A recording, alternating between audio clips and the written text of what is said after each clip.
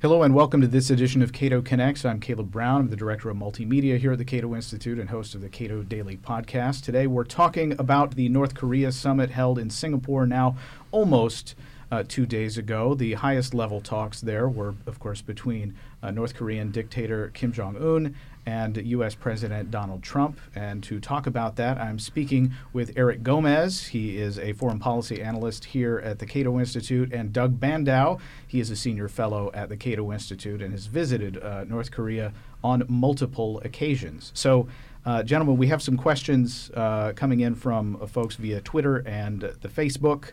And if you would like to ask a question, you can use the hashtag Cato Connects. And if you don't mind, also include my Twitter handle, C.O. Brown. You can also ask questions via Facebook as well. So just a general question here.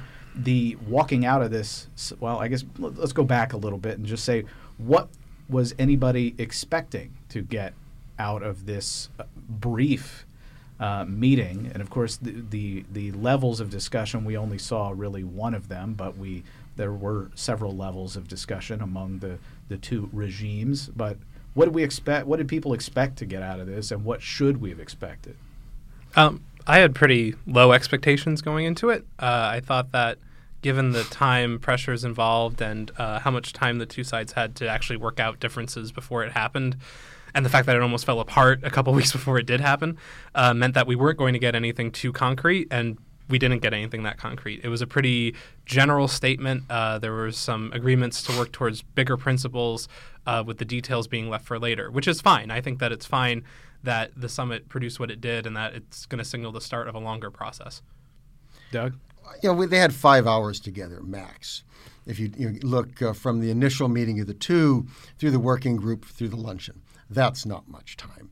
And I think the starting point was they did this the wrong way around. Traditionally, when they hold summits, you have lots of meetings in advance, you work out the details, you bring the principals together, they sign the big, thick document, everybody hugs each other, and you proclaim success.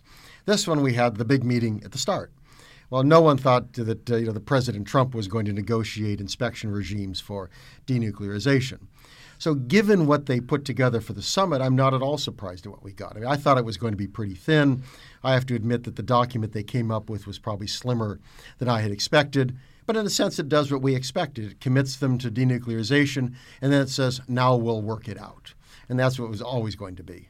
Right. Is it wrong for commentators, people who are in the foreign policy establishment, to look at this and say, come on, why couldn't you have gotten any more out of this agreement? Well, I suppose, on the other hand, you got North Korea there. You've brought out Kim Jong-un in an important way. He's seen the potential benefits of dealing with the world. That they're going to continue, we presume, the no test regime for both nuclear weapons and missiles. That's a very positive thing. Destroying one of the test facilities, even if it was perhaps not a very good one, is something. So we got a few things. This meeting was never going to give us the kind of concessions that people want in terms of a detailed commitment to denuclearization. Hugely complex process. Another small concession here or there wouldn't have mattered very much. The follow-on always was going to be the big thing. All right, so a question here from, let's see, what is his ID? It is 3 Point Grotto. He asks, and maybe we're getting ahead of ourselves here in starting with this, but do you see North and South Korea becoming one Korea anytime in the future if the promises laid out in this document hold up? I think the promises laid out in the document are a necessary precondition for any reunification, but it's certainly not sufficient. And I think that it would be a little premature to say that or to predict that would happen even within our lifetimes. But I think that if you are going to get there eventually, you're going to have to resolve the nuclearization issue of North Korea. There are two issues here, one of which is the North Korean regime, the North Korean elite, have no incentive for reunification. They lose. Who needs them? The point is, if you have reunification, the South Koreans win. They have the money. They have the opportunity. They take over. You're lucky if you don't end up hanging on a lamppost. So Kim Jong-un has no interest in reunification. And the second is, actually in the South, there's a lot of nervousness. Who wants to spend the money? And you worry about the political impact. Bring in 25 million socialists to your political system. The right may never take power again in Korea. Let's go to some of what the meat of that document essentially is. There are 4 points here that are the specific lines of agreement. Number one, the U.S. and the DPRK commit to establish new relations in accordance with the desire of the peoples of the two countries for peace and prosperity. 2, the United States and the DPRK will join their efforts to build a lasting and stable peace regime on the Korean Peninsula. 3, reaffirming the April 27th Panmunjom Declaration, the DPRK commits to work toward complete denuclearization of the Korean Peninsula.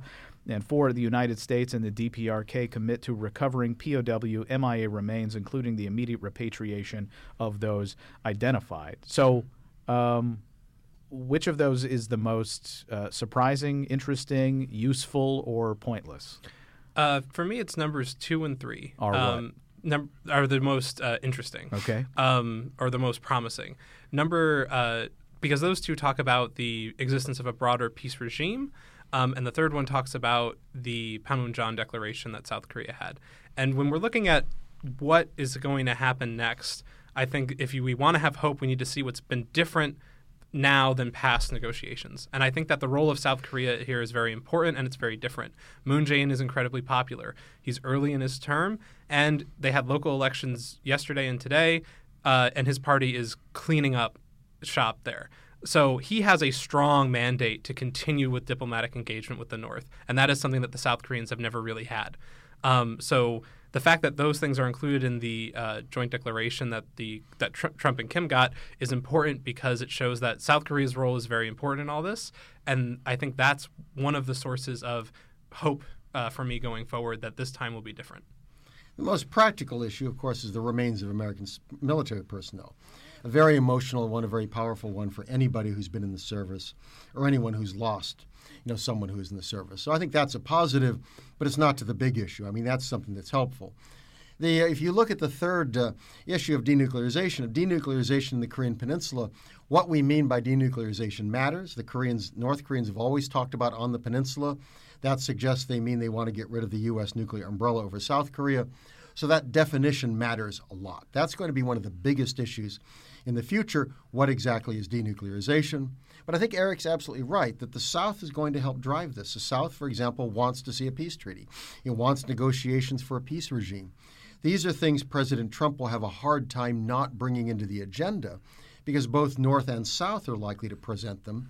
And President Moon's gained a lot of credibility in this. He helped put this together.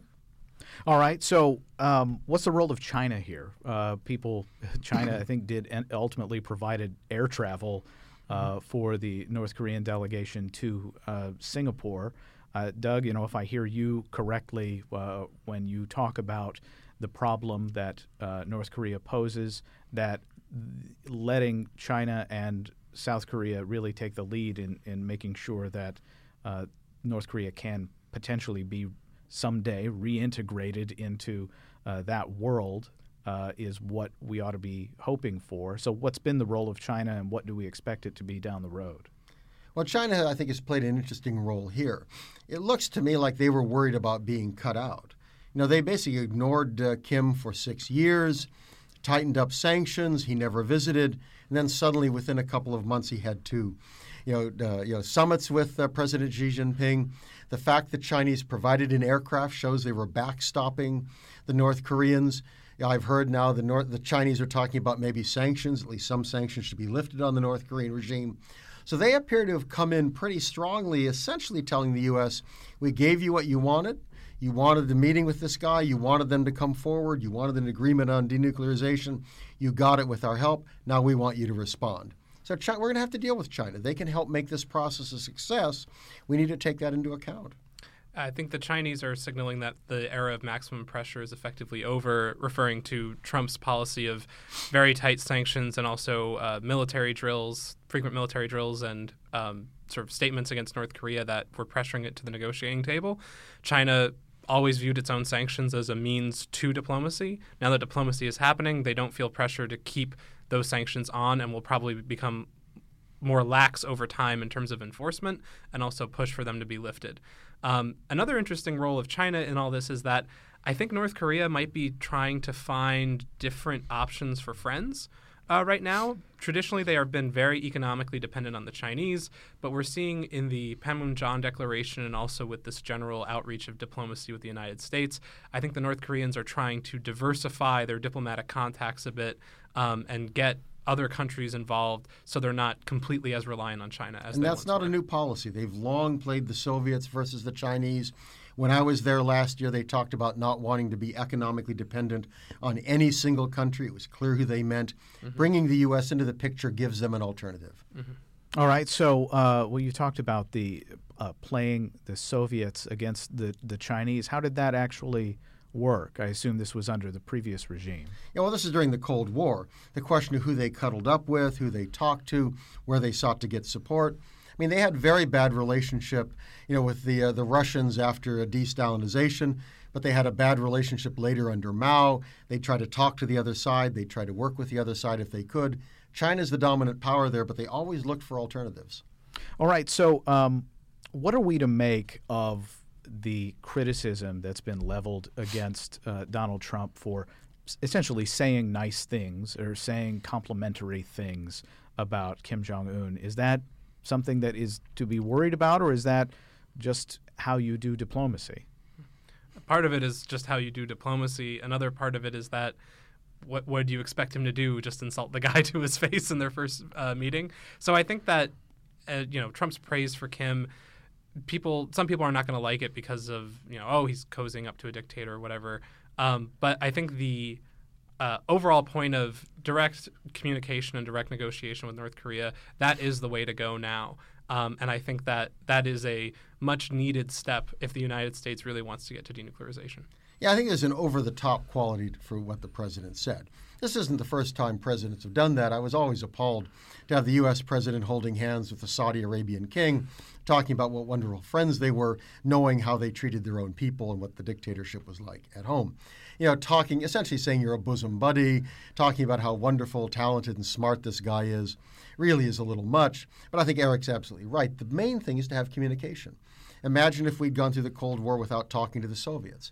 If we had talked to the Chinese in 1950, maybe we could have avoided the clash we had in Korea. We want to be talking to him. The president deserves credit on this. I think, for all the criticism, which is a lot of it's justified, he was the one who made the decision. He made the change. And yet, we have to take seriously the fact that this is a state in which people are subjugated to one of the highest levels the world currently knows. Malnutrition is a huge problem, and people are not. They don't have speech rights, the right of property, things like that. So we have to take those things seriously. How do you thread that needle in terms of, providing a public face where you're maintaining those open lines of communication, but at the same time you're taking very seriously the fact that there are crimes being committed here on a daily basis in North Korea against people? Well, I think you do two things. One of which is you have no illusions. I mean, my hope is the president does not view them as having this really extraordinary relationship and a special bond, as the president said, that he really doesn't spend a lot of time thinking that Kim Jong-un is so talented and smart and everything else. This is, as you indicated, an awful regime. We have experience in that. We had to deal with the Soviets. We dealt with Mao Zedong. We've dealt with the Saudi Arabians. A lot of these folks are really awful. So what you do is you have no illusions. The second is you make human rights part of your dialogue. You don't make everything dependent on it. If we don't solve the nuclear problem, we're not going to change them on human rights. But you want that to be part of the dialogue. You want them to know we watch. You want them to be embarrassed. You want them to know that the world watches. And especially to the extent that Kim is interested in kind of being on the international stage, we have an opportunity on this. Because I think he can be embarrassed. If he knows this will be brought up, then suddenly he has an incentive to start making at least some changes at home that ease some of that criticism. There's also a balance to be struck between what you talk about publicly and what you talk about behind closed doors. And I think that it would be a good thing, especially at early stages of negotiation, to press the North Koreans on human rights issues, remind them, like Doug said, remind them that we are watching, remind them that this is something that the United States cares about. But at the same time, don't air it out in public, at least right away, because you don't want to give an excuse for them to pull out of the negotiations and just say, we're being insulted on this and we don't want to talk about it. So keep that conversation in private for now. John Schwartz at The Intercept wrote, and I'm just going to read the headline here. He says, "Who cares what Trump gives North Korea at the summit? What matters is preventing him from starting a nuclear war." Mm-hmm. I think there's a lot of truth to that. One of the great things about this summit is it's made it almost impossible for the president to go back to where we were last fall and be threatening war in a number of ways.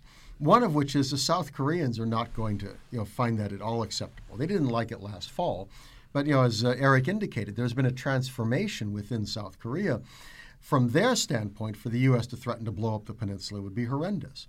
And I think it's very hard for the president to come back to the United States and tell the American people, oh, well, never mind that nice meeting we had and all the good things I said about him.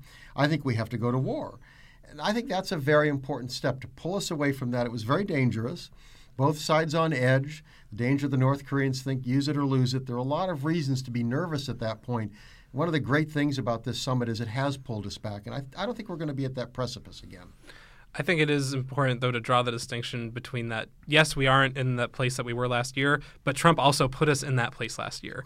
There wasn't really much consideration of an imminent nuclear war or nuclear exchange with North Korea until Trump implemented his maximum pressure policy that had absolutely no level of public engagement with the North, which just sort of backed them into a corner.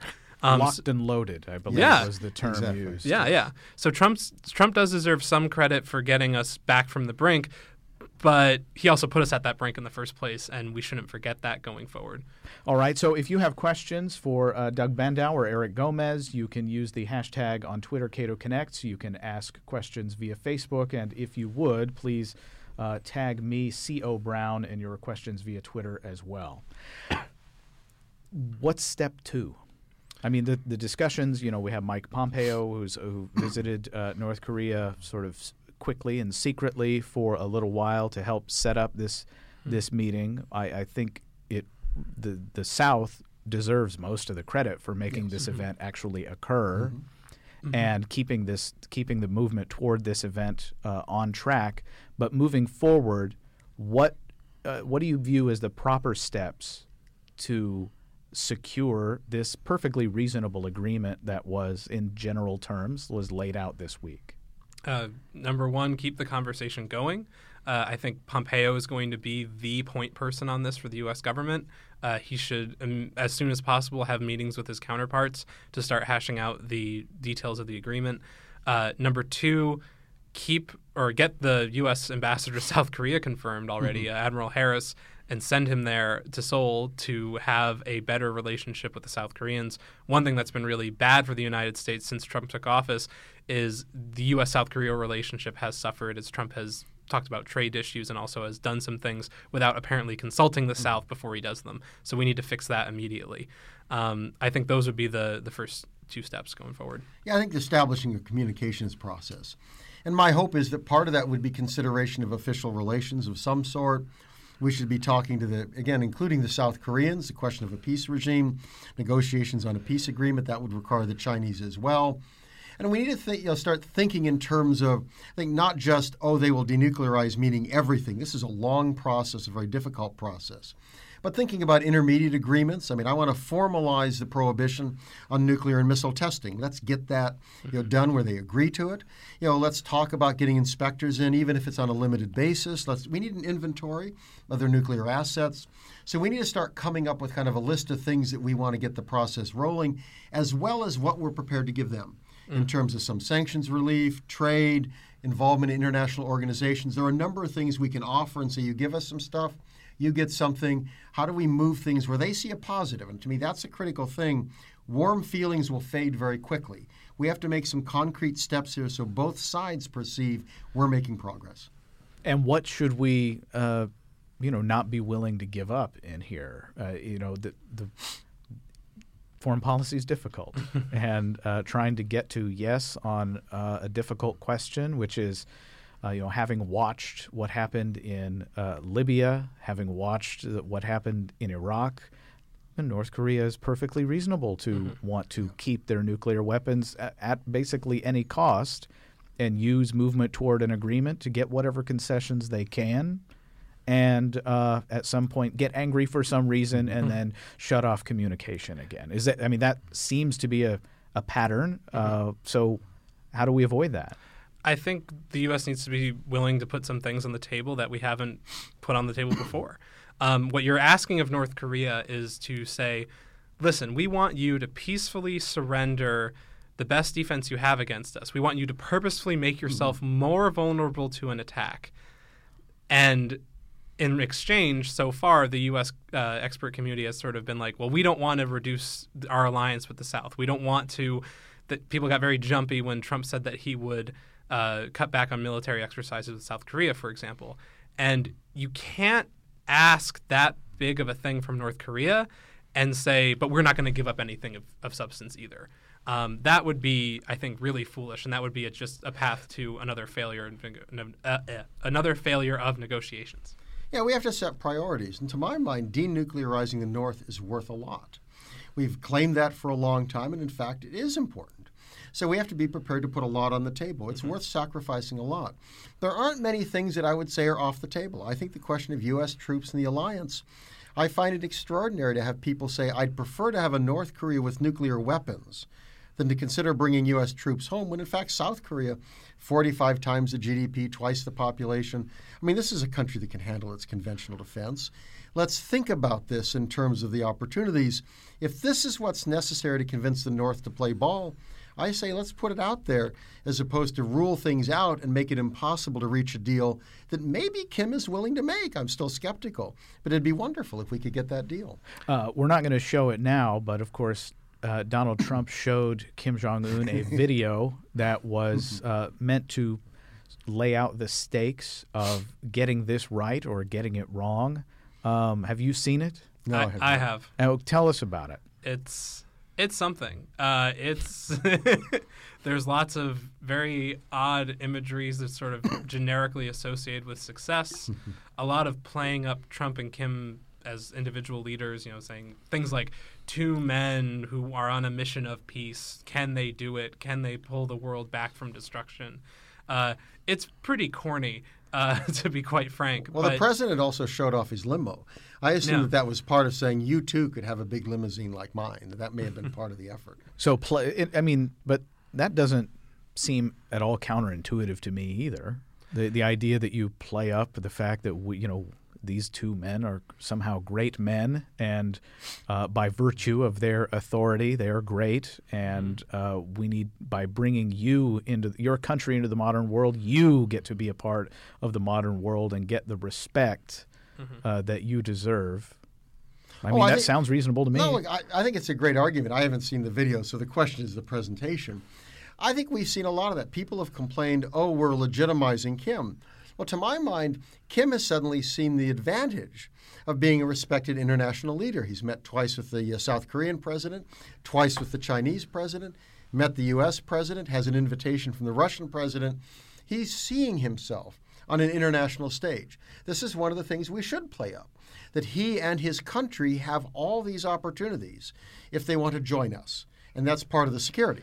That's part of the kind of guarantee for them. You do that, and suddenly you have a lot more friends and a lot more opportunities. Mm-hmm. You want to integrate North Korea with the broader community of nations, show them that it's better to be inside the tent than out. I think this could play into it. Although it really is quite the video, so I encourage you all to watch it. So, Doug, you've been to North Korea twice, and most recently, just give us a sense of what you got from the people that you talked to about what they want in terms of a relationship between the United States or between North Korea and other Asian countries.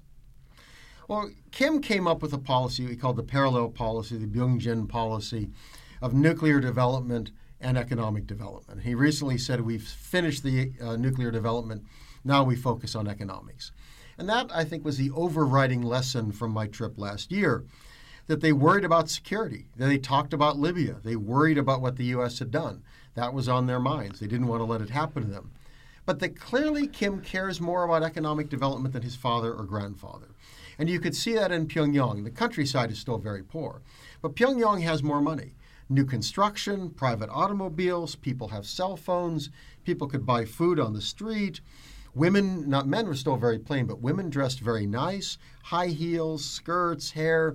I mean, there is a change. This is a very different place than when I'd visited years before. So I think that that's been communicated to the elite. They've tasted the good life. They want that. And I think Kim understands that to be a powerful guy, have a real country, he wants that as well. And that's an advantage for us. That's the opportunity. Here's the positive for you. So to what extent is the regime or Kim himself compromised in a way by the elites in Pyongyang? Well, Kim's problem is that they no longer control information. 25 years before when I was there, they controlled information. Today, it's a much more porous border with China. You come in with flash drives. Lots of people have seen South Korean soap operas. That's all you have to see. You know you've been lied to.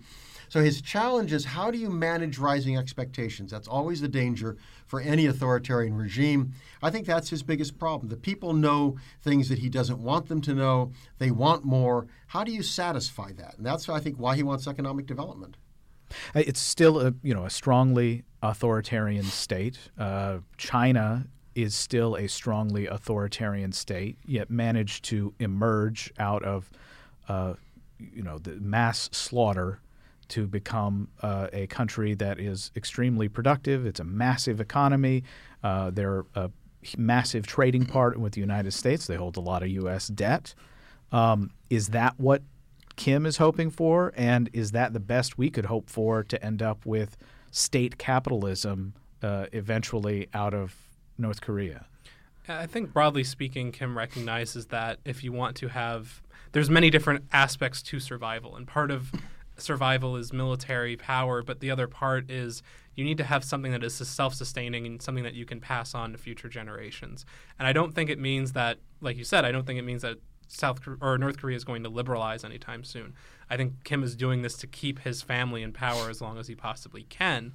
But if you have the economic development and you have economic growth, it does add another layer to security of the state and does make it a little less dangerous and sort of unpredictable that we've seen it in the past. In a sense, that's where he's moving. The Chinese tried to convince his father to do this. They'd bring him to Shanghai and say, look at what you could have. And basically, Kim Jong-il would go back to Pyongyang and say, no, thank you, because he worried about the political consequences. So Kim Jong-un has clearly made that calculation. I've got to open up to some degree. And, of course, he spent a couple of years being educated in Switzerland. I mean, we don't know an awful lot about what he brought back from that. He loves the Bulls. That's why Dennis Rodman was over in Singapore tearing up about the latest summit. But I suspect he came back with an appreciation for kind of the wealth and prosperity of Western society. And that may also help him. So I think, at least in the short term, that's where we're looking. Long term, I hope for reunification. I hope for democratic North Korea. I hope for one that's really part of the democratic West. In the short term, I'd be happy if North Korea moved to China. That would at least give us and give the North Korean people very important advances. And it should be noted that Dennis Rodman has been a friend of Kim Jong-un for some time here. Shane Edge says on Facebook, I've also had to reevaluate Rodman's character after watching him in the CNN interview. The initial reaction was that he was a fascist sympathizer rather than just trying to bring that sort of country into a modern world. And, of course, he's appearing on television wearing a MAGA hat, wearing a T-shirt with a marijuana cryptocurrency on it, talking about relations between the United States and North Korea. I honestly think that Dennis Rodman's role here is not to be diminished or should not be made fun of exactly. No, I think you're right. Actually, I have a friend who helped bring him over on his earlier trips. Dennis has his problems in certain ways, but he's not a dumb guy, and in fact, his intentions here are good. And that I think he has played a positive role. That, again, anything that can move the North Koreans and the leadership toward the West, towards more freedom ideas, towards reform, any of that is positive and should be encouraged, even Dennis Rodman.